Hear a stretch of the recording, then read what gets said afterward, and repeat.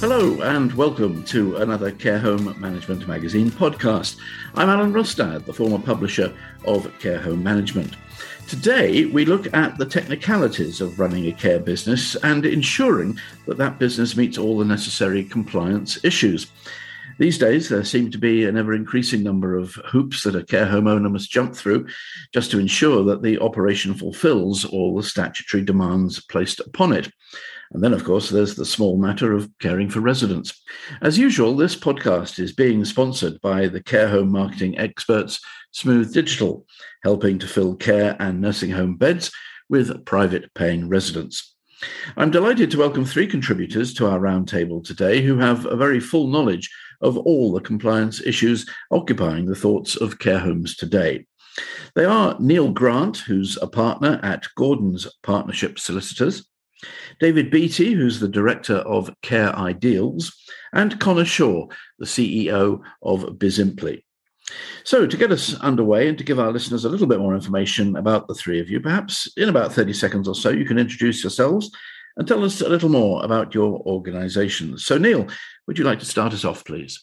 My name is Neil Grant. I'm a regulatory lawyer and I work for a firm called Gordon's Partnership Solicitors based in London and Guildford.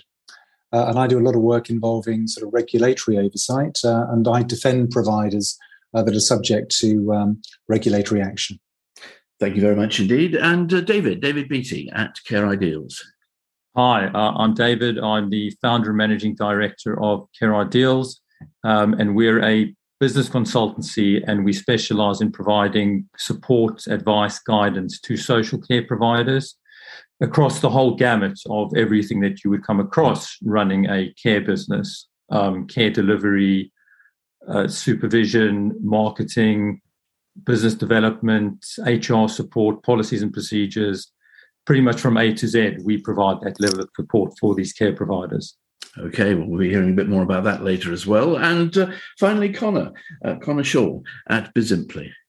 Hi, Alan. Yeah, Connor Shaw here. I'm CEO of Bizimply, and we're a specialist workforce management software provider. So our belief is that every shift should run like clockwork. And to be honest with you, in care and other services sectors, if you don't have the right people in the right place at the right time with the right skills, you're not going to be able to do your job very efficiently and be compliant with the various requirements. So that's really what we do. Sounds very straightforward, and we'll hear more about that in due course as well. That's great. Okay, well, thank you to all three of you for wanting to take part in this podcast. Let's begin. We're looking at compliance, so let's begin really with discussing what we're talking about, compliance. How do we define compliance? And I think probably the best way to start is with you, Neil, as a lawyer. How can you define compliance? Well, yes, that's a big question. And as a lawyer, I take compliance to mean complying with legal requirements.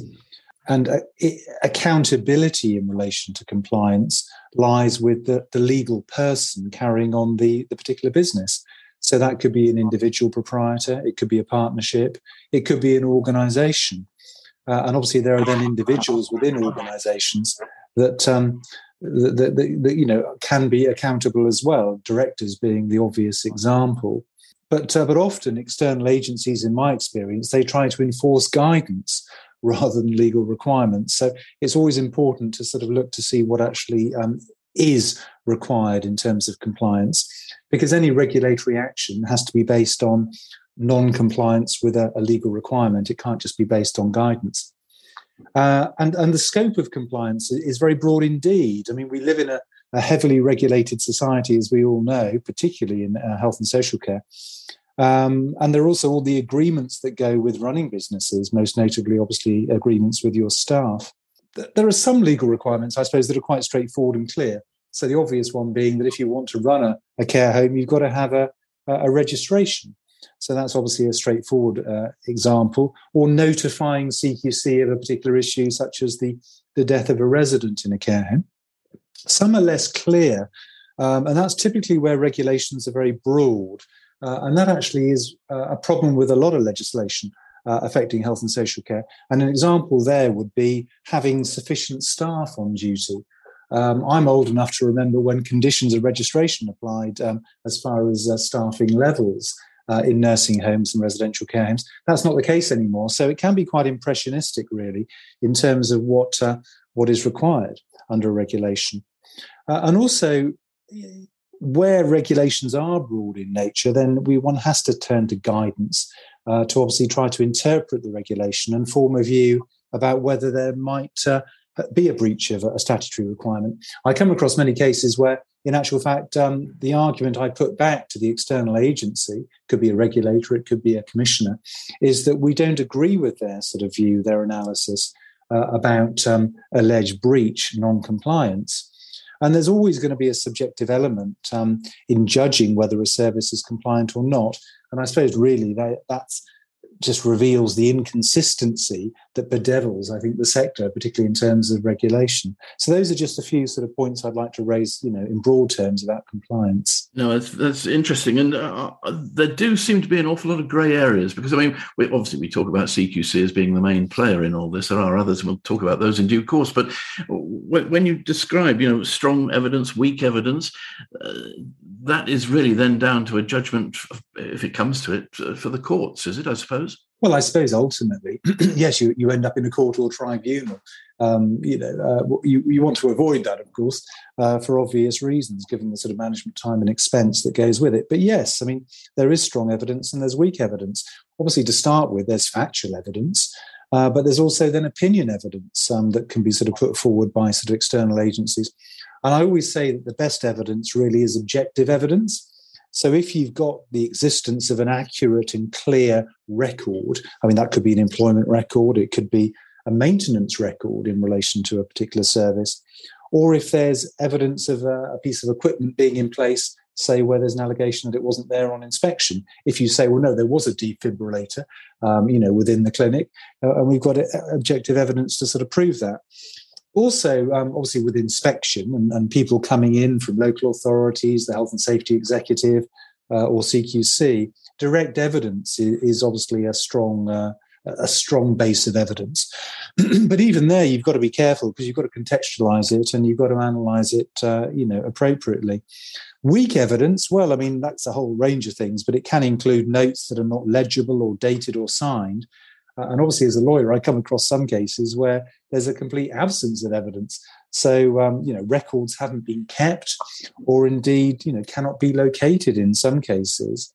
And also with evidence, I think that there may be certain issues that can be identified on the basis of one particular piece of evidence.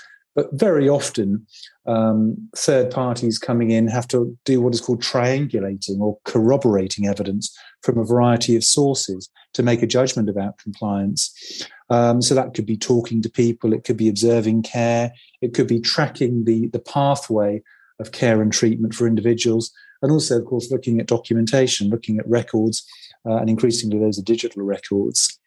And I think these days, significantly, really, external agencies expect there to be systems and processes in place with care businesses.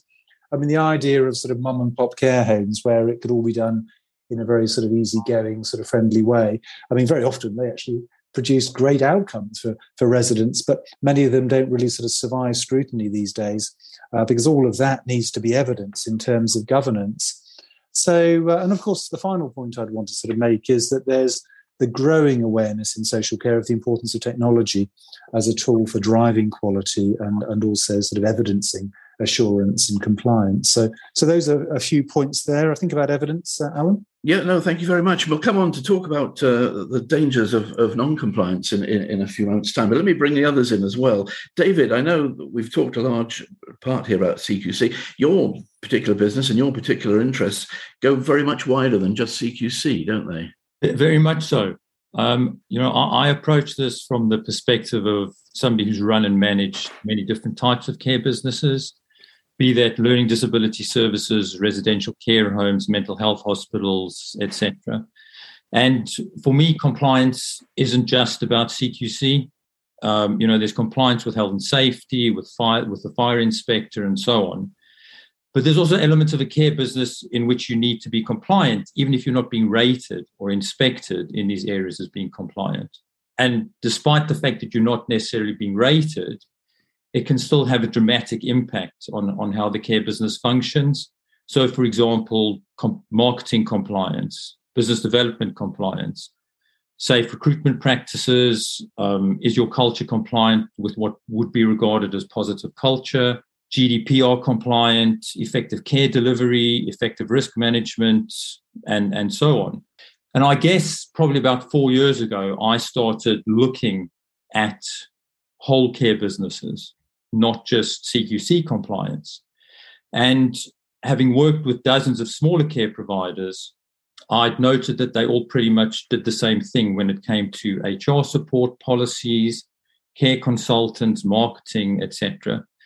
And many of them outsource the policies to one company, the compliance checks to another company, the HR support to somebody else. And many of them did little or nothing when it came to marketing and business development, even though the market is becoming more and more competitive.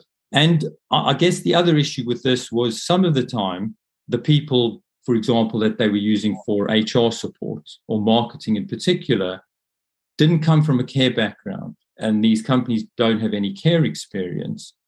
So for me, there were two main issues with this. Some of the advice that I saw given wasn't helpful. In a couple of cases, it wasn't correct.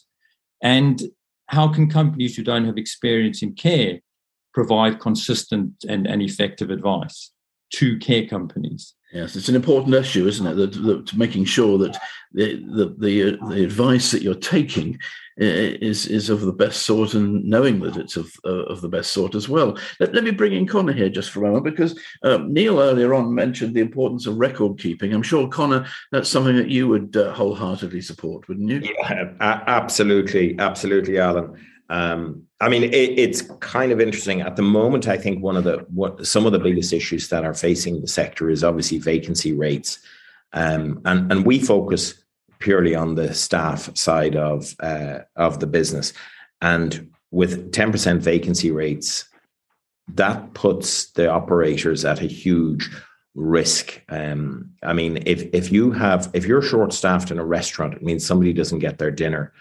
If you're short-staffed in a care home, that can have pretty disastrous consequences, and not even just at a compliance level. This is care. You know, if we don't want our residents or our patients to be in any way put in any danger. So staff levels, I think, is probably the single biggest issue facing the sector at the moment, and trying to get those staff levels, resident ratios right to the regulations and also to the proper duty of care, I think is a particularly important thing. And there are costs associated, because at the moment that 10% vacancy rate is being covered by agency cover, which is expensive, and then that drives up costs, and also doesn't necessarily offer that consistency of care that most operators would like to believe that they can offer to their residents. But also, you've got a cost of overtime, because invariably extra shifts cost more for an individual. And then you've got a potential cost of staff burnout and people leaving the sector. And I think we've seen a lot of that.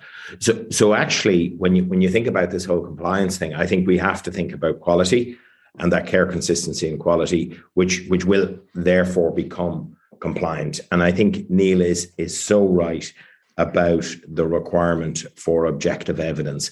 In our experience, a potential compliance, a non-compliant case can be very quickly resolved by objective proof. Yes, we did have enough people working that particular time, so our staffing levels were correct. Yes, we had the right people with the right skills working at that particular moment in time. Yes, here are the records of the training that these individuals had, or here is their right to work, or here is our evidence to show that the personal information of our employees is only seen by people who need to see it. And I think just take that headache away from that manager and that care home director, so that they can actually just get on with doing their job, which is making sure that they offer the best care possible to their residents. Neil, do you find that care homes, when you have to be called in to help them, dealing perhaps with non-compliance, is that penny now beginning to drop better about record keeping? Well, it's long been a problem within the sector. And it's something, obviously, that external agencies tend to sort of focus on. They gravitate to the records when they come in. They feel comfortable looking at records. Yes, I mean, I think there is a sort of realization that obviously it's fundamental to have accurate, contemporaneous, properly stored records at all times. To evidence, obviously, the outcomes that are being achieved for sort of individuals, and obviously demonstrating sort of compliance through documentation is important as well. So yes, I think there has been that sort of step change, and I think sort of technology is sort of at the forefront of all of that, and hopefully it'll make it a lot easier for sort of busy managers and carers and team leaders and so on, to actually sort of do the essential care delivery, which is obviously the fundamental. And hopefully documentation will, recording, as it will be a much easier process for them and will actually facilitate what they're doing. And for any managers who may be a little wishy-washy about compliance, let's put it that way, they're not always on top of everything. What, in your view, are the key risks out there for them? Well, there are a multitude. Apart from just going out of business, I suppose. Well, yes. I mean, obviously the fundamental thing, and I think Connor's obviously sort of highlighted the duty of care, because fundamentally it comes down to making sure that the right care is delivered to the individuals in the service in their own sort of interests. Yes, I mean, there are risks to the business in terms of registration or having registration removed or restrictions placed on the registration. Obviously, there's the issue of ratings as well, of course, which are linked to compliance issues. We're all sort of worried, aren't we, about sort of getting an inadequate or requires improvement rating. So, and there's also then sort of, I think, the risk of criminal investigation, prosecution in certain cases involving individuals, which obviously gets a lot of currency in the press.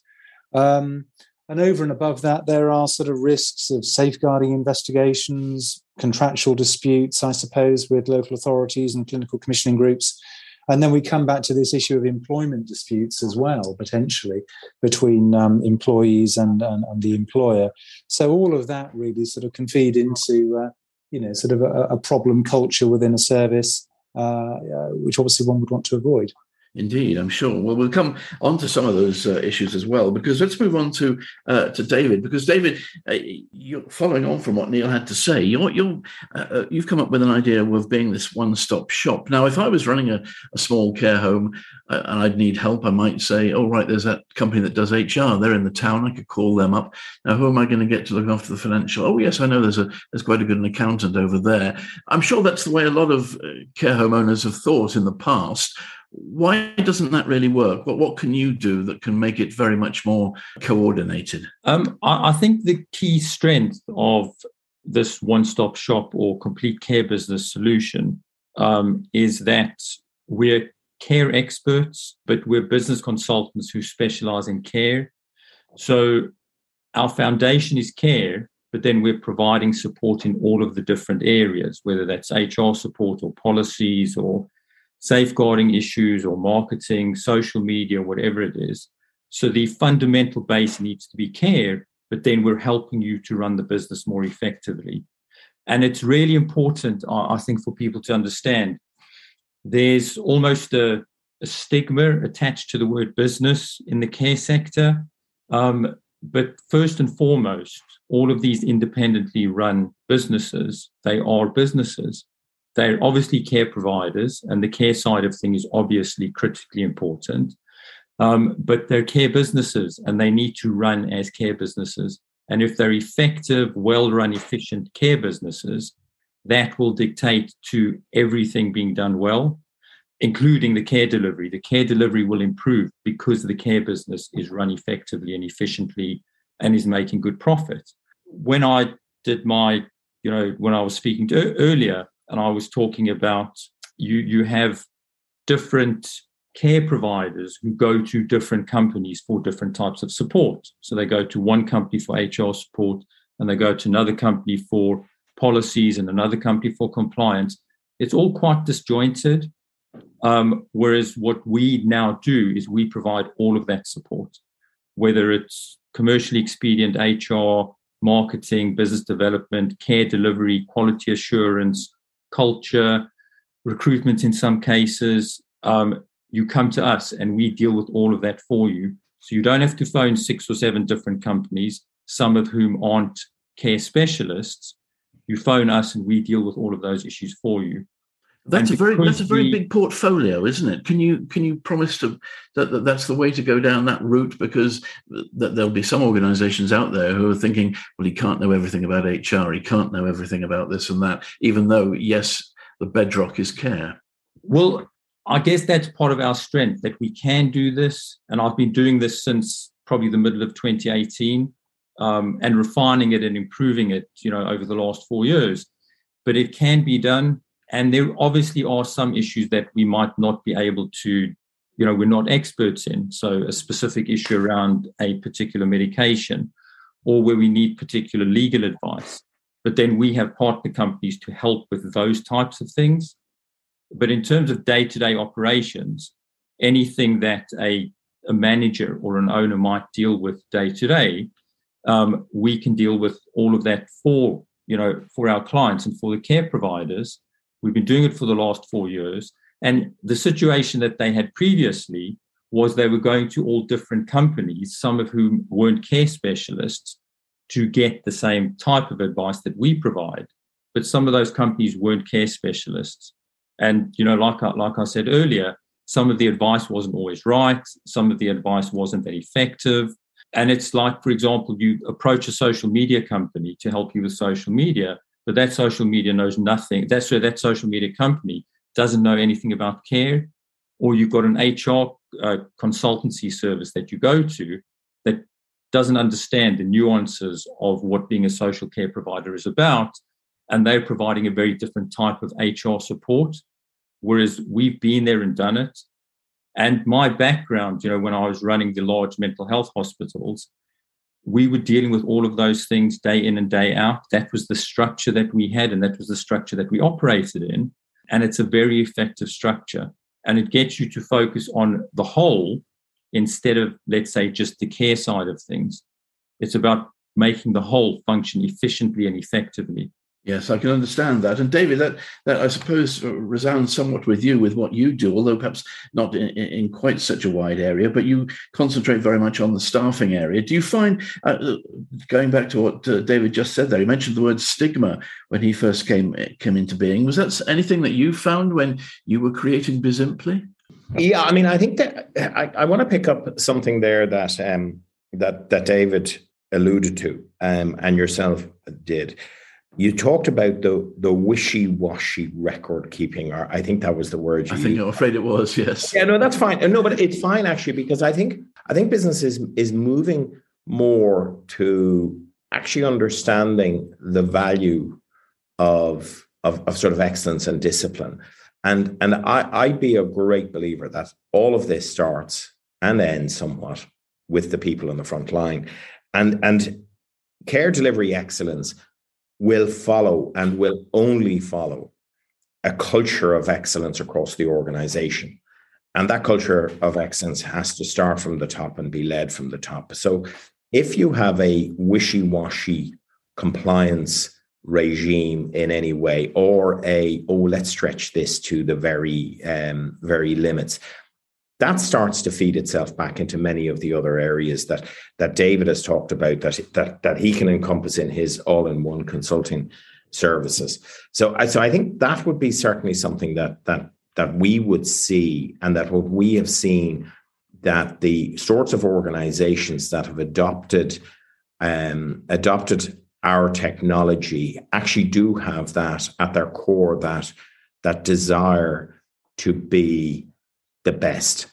And that can manifest itself in a variety of different ways, from that bad word, and I don't think it's that bad a word actually, business, from the business of care, which is to make sure that you have got your productivity right, because, it is a business and it does need to at least break even and pay people a fair salary and a fair wage for what they do. But then also control to make sure that, particularly any operators that may have multiple sites, to make sure that they actually can understand and view and see and react very quickly to any potential risk elements that may appear. For instance, we've noticed that Care Home A is a little short-staffed today because we've had a bit of a COVID outbreak and we've 3 staff members who have called in sick. Great. So what we need to do immediately from a control perspective at head office is redeploy people possibly, and having that visibility and not people chasing around with mobile phones and so on to be trying to get hold of people. You just want to be able to have that control. And then that also can also help with the whole staffing areas. You look at staff engagement and staff nowadays, and we've seen this from the statistics, that people want to get much more visibility of when their shifts are. They want to get much more future visibility. They want to make sure that they can book holidays and make sure that those holidays they will be able to take them and so on. So that ability to kind of plan ahead, which is a business decision born out of the desire to offer the best possible excellence of care. As you get further into that, the whole thing starts becoming a positive, virtuous circle of improvement. And that improvement will drive the culture. It'll become a better place to work. It'll become a nicer place to work because I'm not overstressed, I'm not overstaffed, or not overworked, and so on. And that, I think, is where some of the technology and that visibility of the data, to combine with the policies, the procedures, the duty of compliance, I suppose, that David and Neil talk about. And so you do pull it into a holistic overall system of operation. And that, I think, is the system of operation that has to be nowadays. It doesn't have to be supported by technology, but it's so much easier when it is supported by technology. And get the managers out there in the front lines, not filling out in a wishy-washy way some sort of records and so on, that the likes of Neil in 3 months' time comes back to haunt you. And I think that discipline of culture is what's really required across the whole industry. And we play our small part in it. We're not going to solve all of the issues. We would never even claim to do that, because I don't think all the issues can necessarily be solved, and there's so many moving parts in this. But it's culture, and culture of excellence will drive excellence of care. I'm sure it will. And Neil, I'm just interested because both David and Connor provide outside services, but with a deep knowledge of care. Do you come across care homes where they've used the services of somebody who may have a very good HR background but don't understand care very well? Is that something you ever have to step in and try and sort out for clients? Yeah, I mean, we're a full service firm, so we sort of cover off obviously corporate, commercial, employment, property, as well as sort of regulatory. So, but we are advisors, we're not operators, but we do often see that sort of disconnect, I think, between sort of owner-operators and staff on the ground, as it were, in terms of their skill set and their abilities. And obviously that's where the likes of David and Connor can sort of make a sort of real difference. I mean, people don't phone me up with good news stories, Alan, very often. So that probably won't surprise you very much. So we're sort of normally trying to overcome a sort of problem, and it's in the non-compliance domain. But we're very, very focused on trying to sort of get our sort of clients through the problems and sort of moving them through the gears, as it were, so that they can go beyond just pure compliance, which is obviously sort of, in one sense, meeting the minimum, to becoming outstanding, really, and working ahead of the regulations, but at the same time, obviously, sort of having a humility to realise, obviously, that things can quickly go wrong in services, and it's how you respond to them, react to them. But the final point I wanted to say is that, in the cases that we deal with, particularly where there's a heavy regulatory intervention, we would always be using the likes of David as a consultancy and Connor really in terms of that technical support to really sort of raise the game, to sort of demonstrate that that standards are improving in the services of our clients. Well, it's good to hear standards are improving, because heaven knows there's been 2 years or more of real mayhem in care homes, and it's been very, very hard to keep standards as high as they should be. Coming back to you, David, when you go and see a prospective client about offering a one-stop shop, do they say to you, how do I then untangle myself from this array of, or even a plethora of outside help that they've been using up to now? How does this all shake up into a seamless service that you can then offer? On a couple of occasions, they've decided to run the two services side by side. So there is a particular client who I won't mention, but they weren't happy with one of the elements that they were receiving, but they couldn't get out of the contract. So they said, well, that contract will run for another 9 months or something, and we'll just carry on paying that. But we're going to, sign up to your complete care business solution, your one-stop shop, because what you're providing across the board, but in that area as well, is a lot more what we need. And on occasions, I in effect bought out a contract on behalf of a client, and then they've signed up to my service.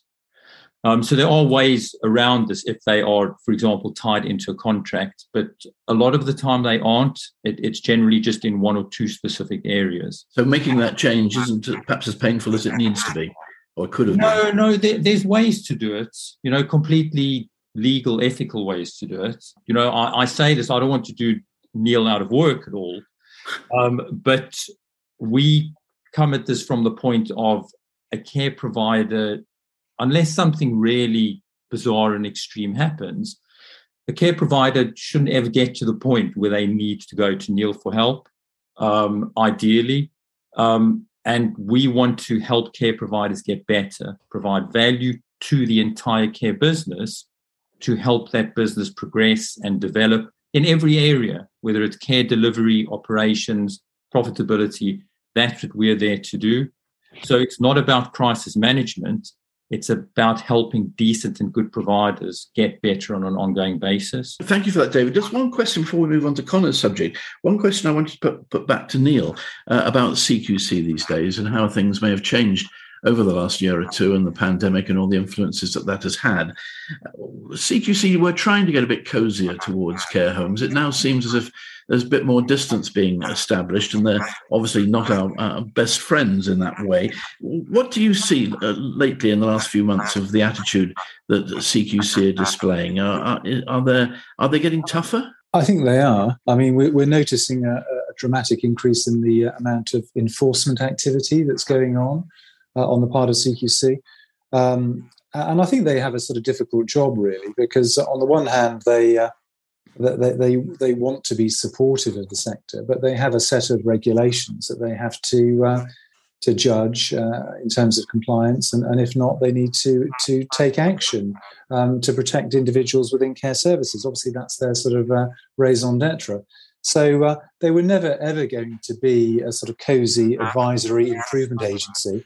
That was never going to be the case. And I always say to sort of clients, CQC are never your friend. And indeed, they shouldn't be your friend. They are sort of an independent, arm's length regulator. They're not a consultancy agency either. You pay your fees every year. It's not a consultancy. They've got real teeth, and they are using those teeth a lot more. One area that I've noticed a huge increase actually is in relation to criminal investigations and prosecutions.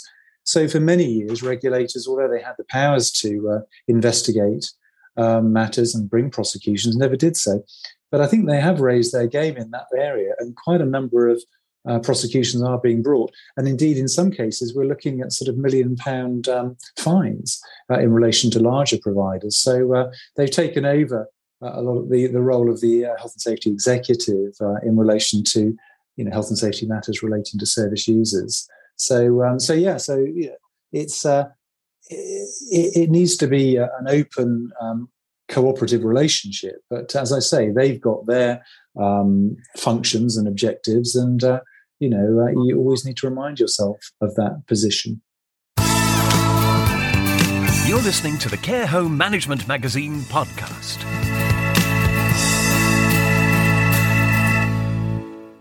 This podcast is sponsored by Smooth Digital. My name is Toby Ali Osman. I'm the founder of Smooth Digital, the UK's leading care sector marketing agency. We support care home operators with their marketing so they can reach more self-paying families searching for care and fill their beds. We work with providers to create and implement a robust digital marketing strategy to modernize their marketing, increase inbound leads, build back their occupancy, and future-proof their business. Head over to Google and type in Smooth Digital to book a free discovery call and find out if there's any way we can help you.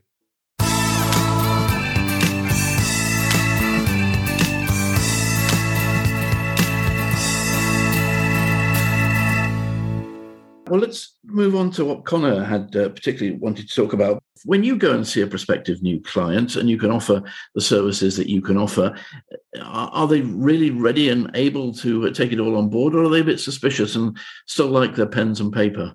I think, to be honest with you, the majority of people now are embracing technology. I think we're kind of, particularly, and this is going to sound, particularly the people in the millennial and below millennial, they've been brought up with technology, and to a certain extent there's an expectation that technology can help in all aspects of our lives, and so I don't think we get that often we get a reluctance to embrace the technology. What we do get is a fear of the change, and they understand they need to make the change, but they're sort of fearful of that change. And I think some of the services that, like the likes of David, offer actually helps that transition, because we're a technology provider, but actually sometimes the best advice on how to make the most out of that within your particular context needs to be delivered actually by a third-party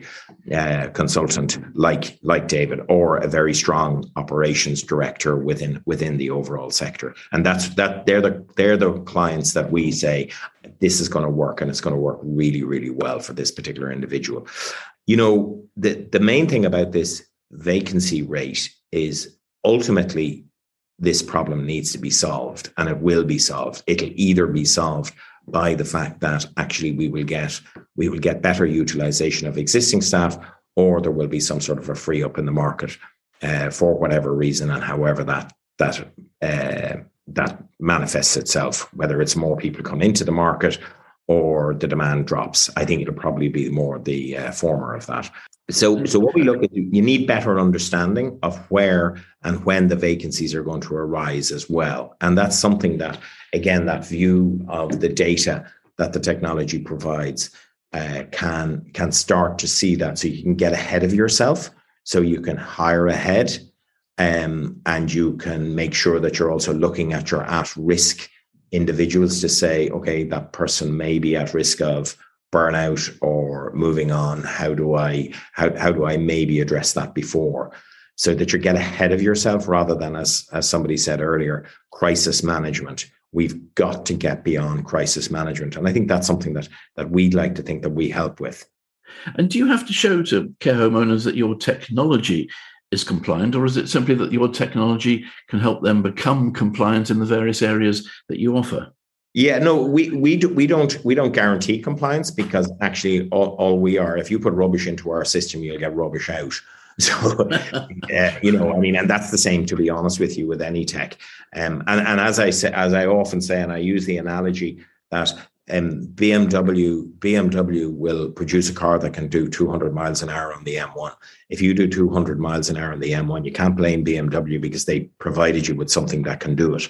But what they do provide you is with the speedometer that says, you're now doing more than 70 miles an hour. So, you know what I mean? And I think that's certainly something that you get a lot of people, well, will you guarantee me this? No, I can't guarantee you, because, this is what we'll do is we will provide you with a service and an ability to understand it, so that actually if somebody is being uncompliant, it's because they're breaking a rule, whether that's a rule that you have yourself or whether it's a rule imposed from somebody else. But we do have little flags, like warnings, like, for instance, if somebody is being rostered for a shift that's outside of their working hours or their contract, or if somebody is being rostered for a shift that's too soon after the end of their prior shift, it can flag that. But again, sometimes people still want to do it, and we're not there to police. A little bit like Neil said, CQC's job is to be the police. We're there to provide the records to keep the police happy. And I think that's really where it works. One thing I'd put to all three of you now, actually, and starting with you, Conor, is that since the pandemic, we've seen signs that people are much more keen to want to have care at home rather than go into care homes. Is that affecting what you say and what you have to do in the course of your everyday job? Yeah, I mean, our product is probably optimized for residential location-based care. There are other products that do more of your sort of at-home care, which can record when people arrive and what time a carer comes and that kind of stuff. We're not into that. I think there is a balance that is happening in the marketplace. I'm sure David, as a care expert, will have probably a much stronger opinion on that. Indeed, David, I was going to ask you, because you have a foot in both camps there with care at home and care homes. What's your recent experience? There's definitely a move towards more home care, but I think the market for care homes is still very strong. But I think that's moved to home care, that's across the country. And I think, looking at, because I do follow like what happens in America with home care, etc., and it seems to have taken place there as well. So there is definitely this move more towards home care. I think people feel a bit more comfortable. I think they feel safer because they're not in 20 or 30 or 50 other people. But I think the market for care homes is still very strong. And I don't think that's ever going to go away. Well, that's encouraging. How about you, Neil? Do you have clients coming to you saying, "Oh, woe is me, I can't fill my beds"? They're all wanting to be cared for at home these days? Well, obviously, there's been a sort of major problem in terms of occupancy through the pandemic, although I think that's now sort of in the process of changing. I mean, obviously, one of the questions I always ask is, what's the financial strength of the particular business that you've got? What are your occupancy rates and so on? We're not sort of marketeers. We don't sort of develop businesses in that sense. Obviously, that's something that David would do as an offer, as it were, to the care sector. So, but no, I mean, obviously, we're seeing that sort of move towards sort of care at home. Obviously, we're acting for a lot more sort of supported living providers than we were perhaps a few years ago.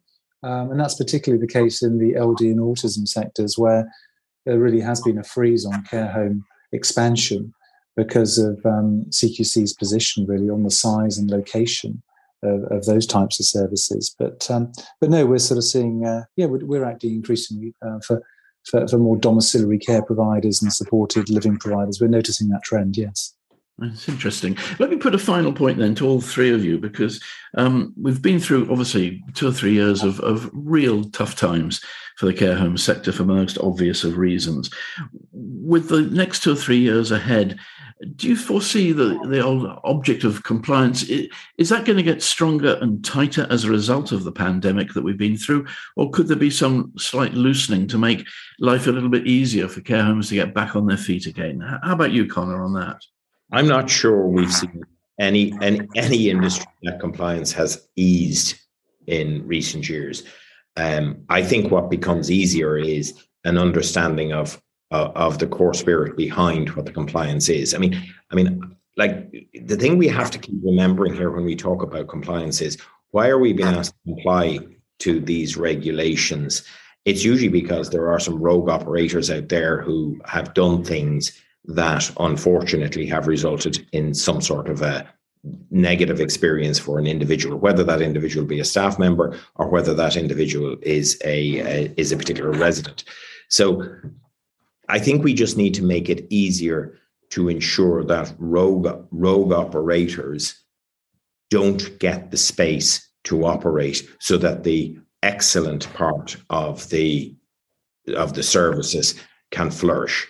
And I think we have to keep remembering that. And so I'm not necessarily seeing that I think compliance requirements will reduce, but I do think that we will get a better understanding as to how to do them, so that the administrative role of ensuring your compliance will become easier. Yeah, I think I understand that. How about you, David? Would you concur with Conor on that one? Very much so, yes. I can't see that being compliant or trying to be compliant is going to get easier, but I think it's then down to individual providers and how the care businesses operate to make sure that they up their game to ensure that they can achieve compliance or better than compliance. So finally, Neil, from what David and Conor were saying there, I'm guessing there's still going to be plenty of work for you in the years ahead. Well, I would hope so. As a practicing lawyer, I'm not just at the point of retirement, but no. The reality is that I've been in the game 30 years, so and you see the pendulum swinging back and forth. But the general sort of direction is in terms of ever sort of tighter regulation. Really, I mean, the final point I wanted to sort of get across was that obviously we are in a period of change.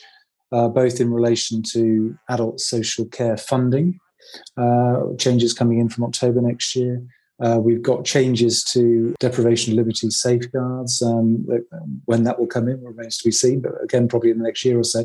But also CQC is changing the way in which it intends to regulate, and really sort of focusing on sort of hopefully sort of real-time regulation and using technology in a way where the assurance that it can give the public really is much more sort of contemporary, up to date, rather than this idea of sort of coming in perhaps once every 2 or 3 years to do a site-based inspection, which of course is important.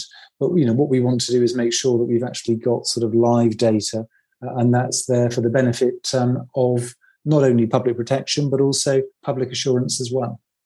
Well, Neil, David, Conor, thank you all very much indeed. I'm afraid that's all we have time for today. My thanks go to Neil Grant, partner at Gordon's Partnership Solicitors, David Beattie, the Director of Care Ideals, and Conor Shaw, CEO of Bizimply, for taking part and giving us such a thorough rundown of what compliance really means and how care home owners ensure they are fully compliant.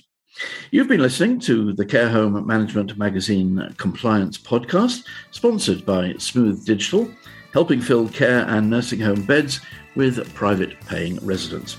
I hope you've enjoyed the roundtable discussion today. We have more podcasts lined up for you in the weeks ahead, so I hope you'll join us then, and it's goodbye for now.